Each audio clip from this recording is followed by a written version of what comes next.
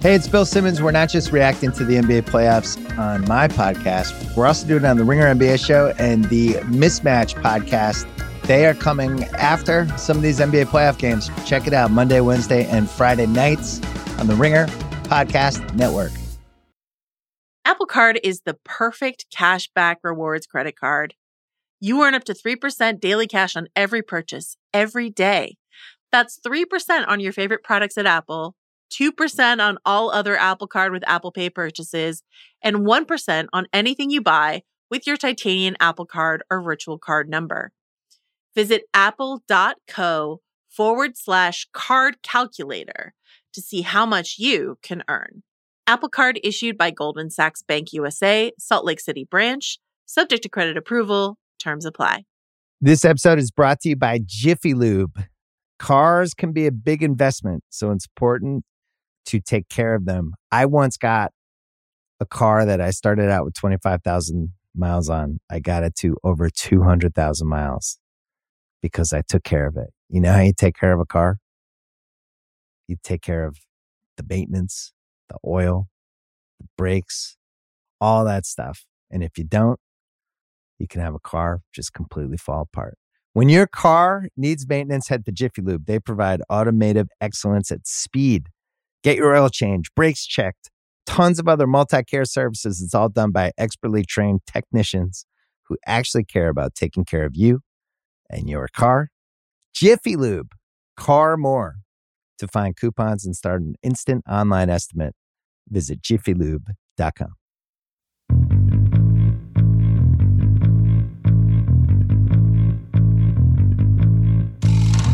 I'm Sean Fennessy, and this is the Prestige TV podcast. Today, we're talking about the 5th episode of the 3rd season of Barry, and we're doing so with the star and co-creator of the show, Bill Hader. Let's dive into our chat. We're back with Bill Hader. We're talking about Barry Season 3, Episode 5, Crazy Time Shit Show. The titles are good. The first thing we hear in this episode is a gunshot, and we cut back to Afghanistan. And then we see Albert, who we haven't seen in a while. And Albert is back. Yeah. When you're making an episode like that in season 2, where you're kind of exploring and explaining Barry's past, when you cast the actor to play somebody like Albert at that time, are you like, this guy's going to be with us for a long time, so we got to make this right? Or is this something that you just realize you got to go back to where you started? No, we were shooting stuff with James, who plays Albert. He was so funny, and he was such a great guy and a really great actor. That scene that the flashback of, we were shooting that scene actually of him being shot in Afghanistan. And Alec Berg and I were talking, and we both were like, man, what if at one point he's, an FBI guy who's looking for Barry, and, he's the FBI is called in to solve Janice Moss's murder. What if it's him? And we both kind of went, ooh, and like, put it in our pocket, just kind of it was always a thing in the back of our head, like down the road. So that, again, first day of writing was like, Albert comes back, like Revenge Army, Alec comes back, no acting class, all that was up on the board. Before we get away from that, I have to ask you about the cop in that scene, who we saw previously when Hank was describing the Raven. And he has that moment where he says, my patience was here, and now it's here. Cool. And then in this Very episode, he's so funny where he says, call me Big Cat. And then as Albert's leaving the room, he says, welcome aboard Tough Turf. Tough Turf is the thing my dad said. My dad used to say. My dad coached my sport team, like baseball and football and basketball. He was always a coach, and that was a thing. He'd be like, all right, Tough Turf. What does that mean? I have no idea. I still have no idea.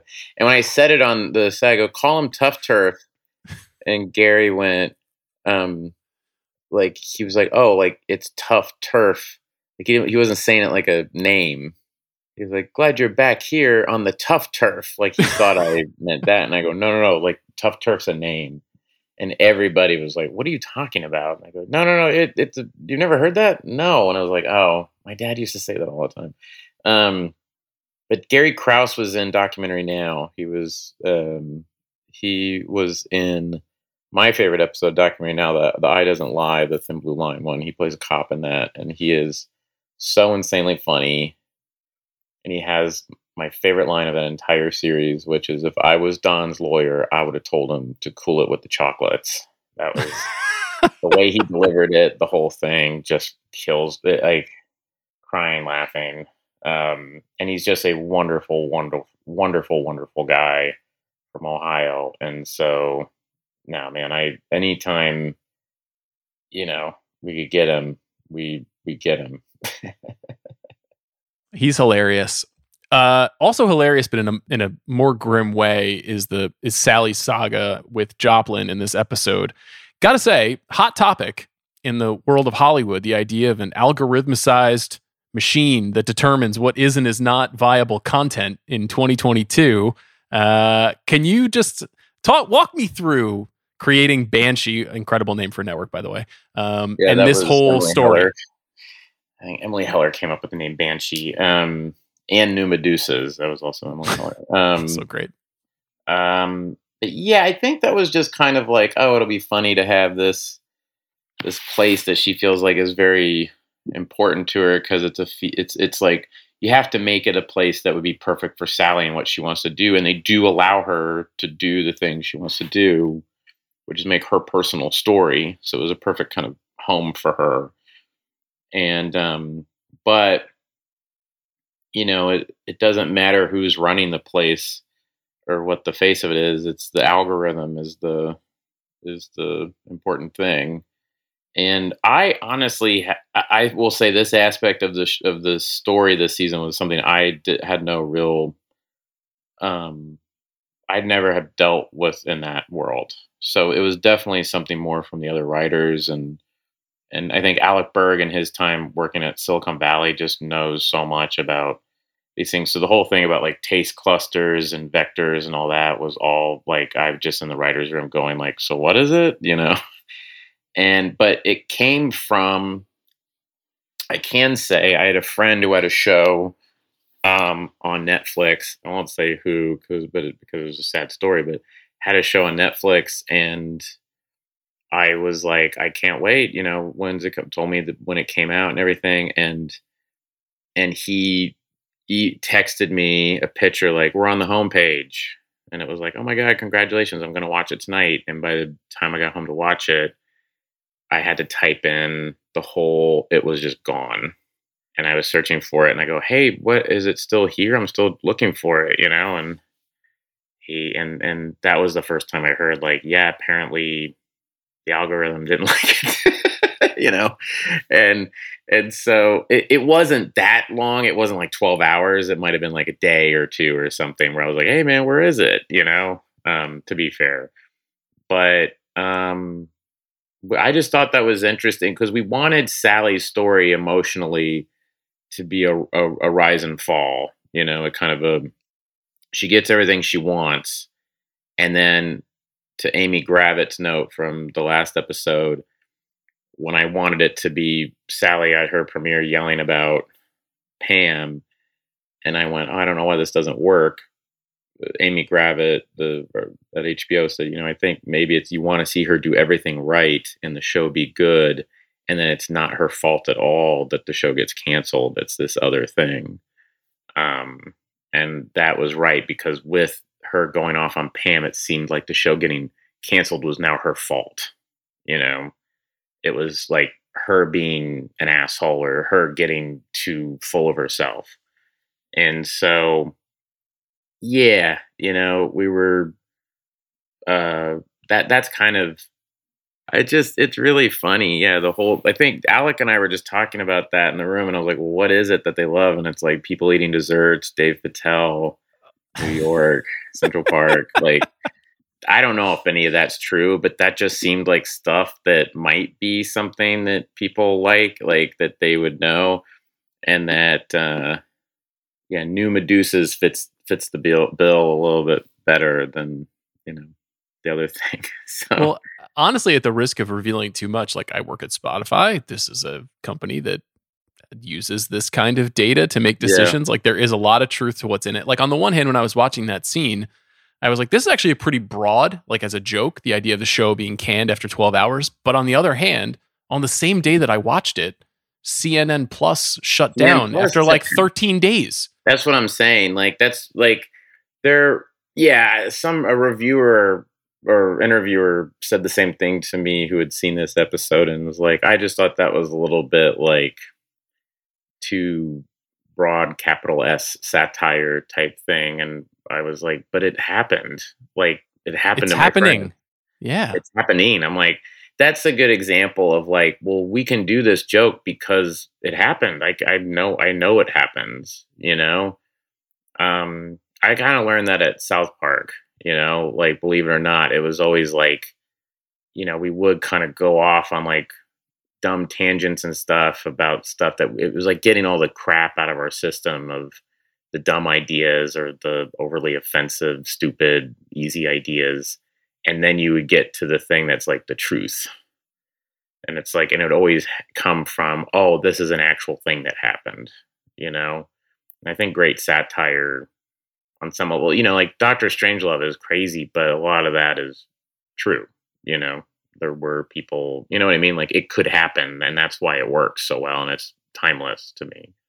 That's 2 Kubrick references in 2 episodes for you. I'm just going to put that in there. there. Man. One of my faves. Is Barry Lyndon coming up in the next episode? Oh, we did 2001. I'll figure out how to get them all in there somehow. Okay, that sounds good. Speaking of satire, I really liked the Gene storyline in this episode and the idea of the apology tour, which along the same lines is kind of like the algorithm machine in Hollywood, the apology tour, and why are people apologizing is a really interesting through line for him. Can you tell me about that and the writing of that storyline? Well, that again was kind of the in those reshoots where it was like, oh, he was going to apologize to Joe Mantegna, and then it was like, oh, maybe this should be like, we have no other scenes of him, really. It's just in the episode as written, it was like he shows up at Joe Mantegna's house, and that whole scene was like a perfect example of leading with comedy and leading with a set piece and it not needing to be one. Like, I hate to admit this, there was a version of that where everybody took ketamine and they were all like on drugs, and it was like really, really stupid. But that's kind of what I mean by the South Park thing. It's like you have to get that out of your system and then go, wait a minute, this is dumb. You know what I mean? But you go there to do it and write it, and then wrote another version of it that we shot that just wasn't right. That was, again, just too jokey. And we thought it was so funny, but the emotion wasn't there. So much of this is the simplicity of Gene. And Laura San Giacomo says it in the episode. It's like, you're apologizing to feel better about yourself. You don't actually mean this. So Henry is such a good actor. He understood when he apologizes to that showrunner, who has a great reaction. I thought he just did that. I thought it was so great. For throwing hot tea in his face on Murder, She Wrote. Henry kind of just instinctively knew, like, he's like, I'm going to walk over and like, hey, this is all right. I feel great now. The way he sits down, you know? Yeah, he sits, exactly. He like kind of snuggles into his director's chair. Yeah, now he's like, hey, that was all right. Apologizing felt okay. Now I'm loved. You know? I made someone, like, that person loves me now. You know? He didn't even remember throwing hot tea in the guy's face. He doesn't give a shit. You know? And getting his son that house, I think, does matter to him. But that to me was more of a, like, you know, ignoring the fact of where did that money come from? You know, you're just kind of like, dude, I don't know if it's the best idea to teach Chechen drug money and buy a house. You should ask where that money's from, you know? But, you know, so that I feel okay saying that because that doesn't like lead to anything. It was just like a funny thing that, you know, Barry gives him all that money and feels bad. But yeah, so by the time you do get to the Joe Mantegna scene, it was kind of saying like, you know, just play this straight and for what it should be, and the comedy bits will feel organic, you know. So, and a lot of the stuff that's funny in that scene is from Joe Mantegna, and a lot of it he improvised. his reaction, just the look on him after the Laura San Giacomo kind of showdown and before when she leaves dinner is he's priceless. No, and he says, fuck.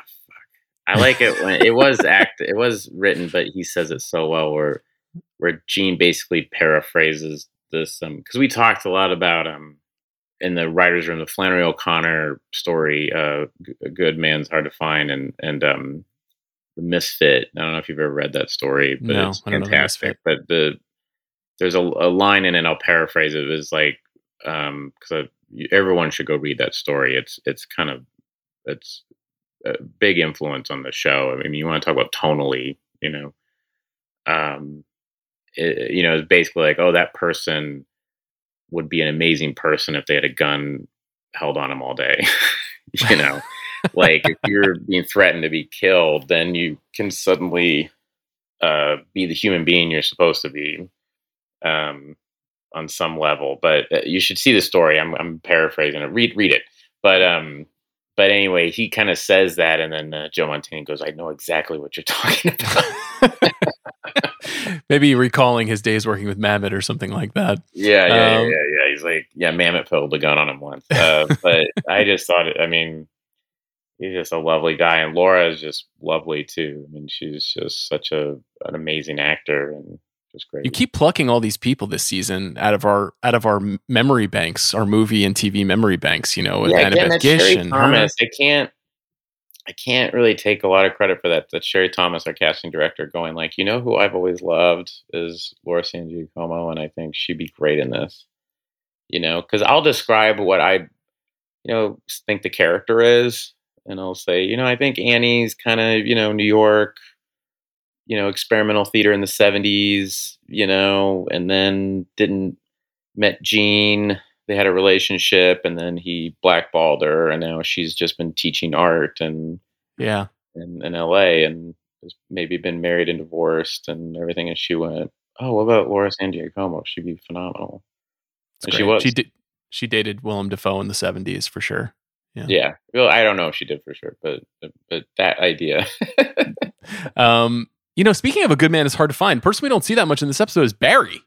Is this the least amount of Barry we've ever seen in an episode of Barry? Yeah. That tends to happen a lot, and then we kind of go, "Wow, Barry's not in the episode a lot. We should probably figure out how to get him back into the episode."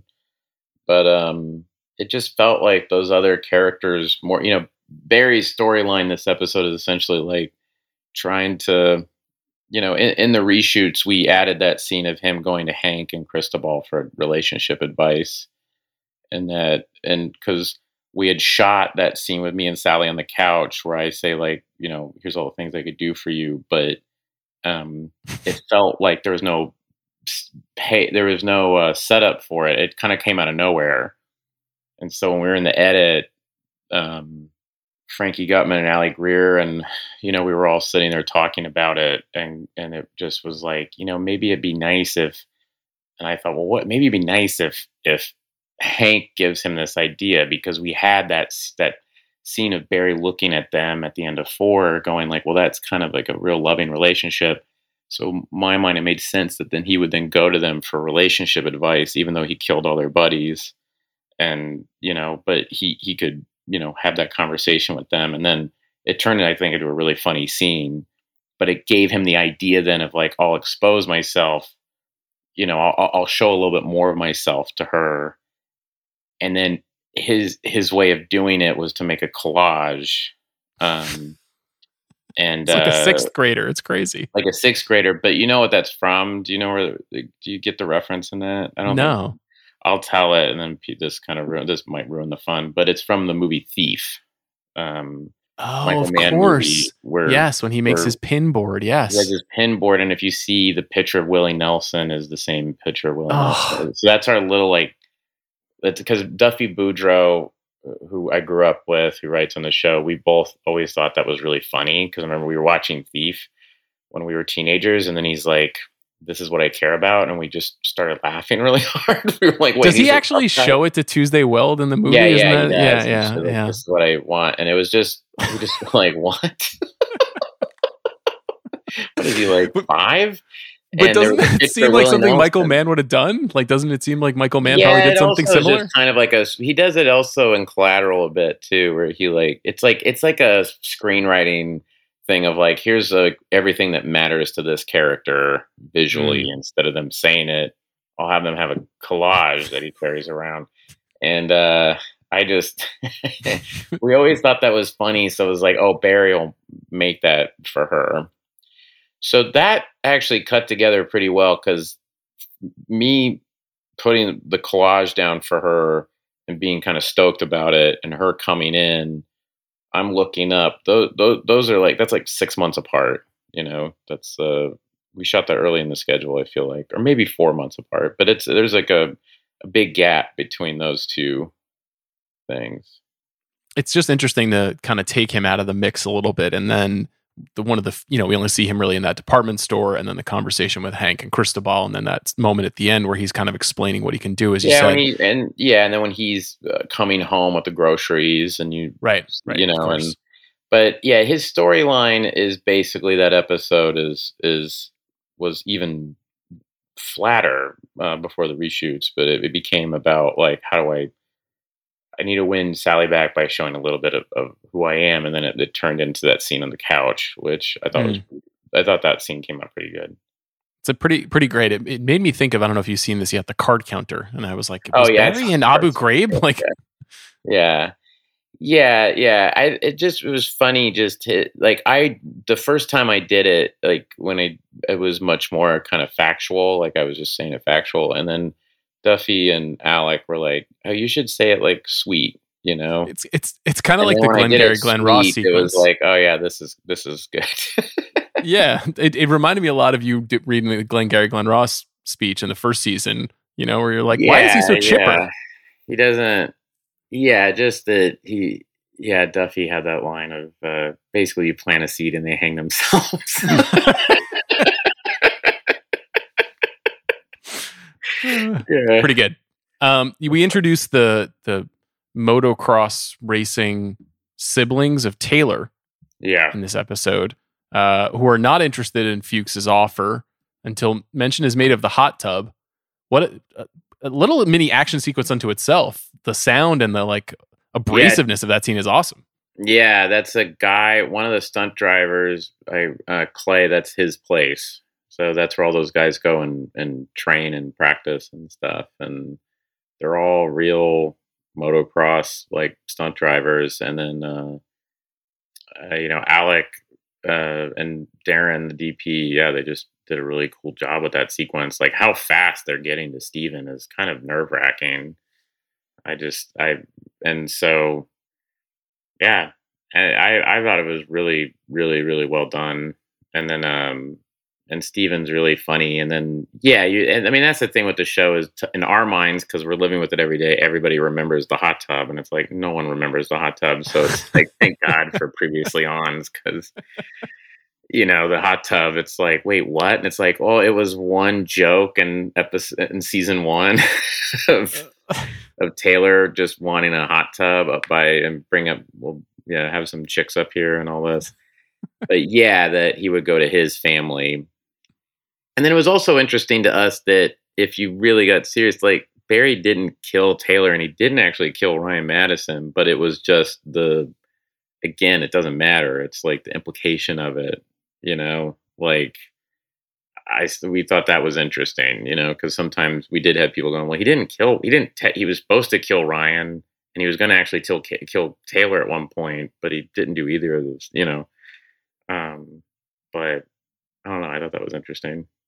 I also love the idea of using Albert as this figure who knows a little something about the circumstances, but also has great instincts, and the Raven task force, and the idea of almost breaking that up in real time, which leads to this pretty incredible, I guess it's a raid. It's sort of like all three of the forces converging on each other. Yeah. And that was also, Darren Tiernan shot that, and then Wade Allen, stunt coordinator, and then Eric Schoonover, our production designer. I mean, that whole setup and having to have the parking garage there was solely for that raid scene because we wanted Batir to be on top, like with the elders, and then you see it all go to shit with them on them seeing it. I've never seen that before, like a perspective shot of a major action sequence overhead like that. Yeah, I mean, in my mind, we were ripping off Road Warrior. It's when they're on top and he has the big telescope and he's watching the fortress being attacked by. Oh, okay. That was visually what I kept saying. It's Road Warrior where he's on top. He's got the long telescope and he's kind of sussing out like, the two factions are at war and everything. So I think. But again, that's one of those things, like, I remember being in the writer's room and initially it was going to be just a traditional action sequence. And then we were just talking and being like, it might be funny if it's just from one person's point of view, like whose point of view it's from. And then we thought, oh, what if it's Batir? And he's got the elders on the phone. And then it was like, oh, if he's like way far away and he's filming it and you see it all go to shit, that could be pretty funny.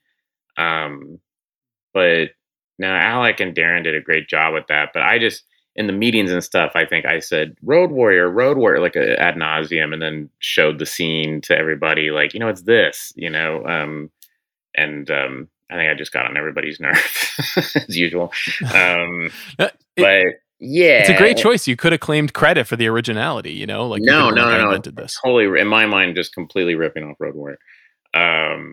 But it has a comedy thing to it. And you got Michael Ironside there, which is kind of cool. And I was going to ask you about that. Yeah. It's really funny cameo. Yeah, Michael Ironside, like, this is Crazy Time shit show. But yeah, that's one of those sequences that, there's a lot of planning and it's really hard. And then you see it and you kind of go like, it's all from afar. And everybody's like, you're not going to go down there to see the, Yeah. We're having real stunts and shit going on. And it's like, no, it's not as interesting. It should be far away, So at the end of this episode, when you look back at everything that's happened, you've got the Chechen plant heroin farm is blown up to shit. You've got Hank and Cristobal effectively, been separated because Elena has arrived. And now Hank is on the run. Reshoots. That was another thing we did. I mean, how dumb are we? We didn't even set that up, that she arrived. You just saw them show up. Well, you did it pretty economically with her just getting off the plane, though. That works really well. Yeah, that was definitely something where we were in the edit, and Elliot Greer was like, do you not have Elena arriving and saying we need to go to the... Like, that's the shit when you're writing. You're like, no, man, anybody would do that. They should just show up. That'll be interesting. And instead, it was just crazy confusing of like, wait, who are those people? And then you found it out later. And by having Elena show up, it was like, oh, it actually gave it suspense. Where you see, she says it, and then you see Albert says we got to go there. And you're like, oh shit, these two factions are going to the same place, But so we see that happen. And obviously that's the end of something that was kind of beautiful in this series to date, was their relationship. And then obviously Barry embarrassing himself by presenting psychological torture as an option to win his girlfriend back. And Gene has just been told that he's only apologizing to make himself feel better. And so everybody on the show is at a down moment or a low moment. And then you conclude the episode with this kind of harrowing sequence in which Annabeth Gish and her son in the car have an accident with a gun. Yeah. In front of Barry, essentially, before pulling away quickly. I've asked you about endings in the past, but man, this is like an expertly executed bummer of an episode. I mean, everybody is low at the end of it. Yeah, and yeah, that was one that was always very dicey too, about like, where does he get shot? How, like that, you talk about the tone. That's one where you have to kind of go, okay, he gets shot, but it can't be like, he gets shot in the face or something like that. It's got to be, it's more of just her trying to take responsibility for something.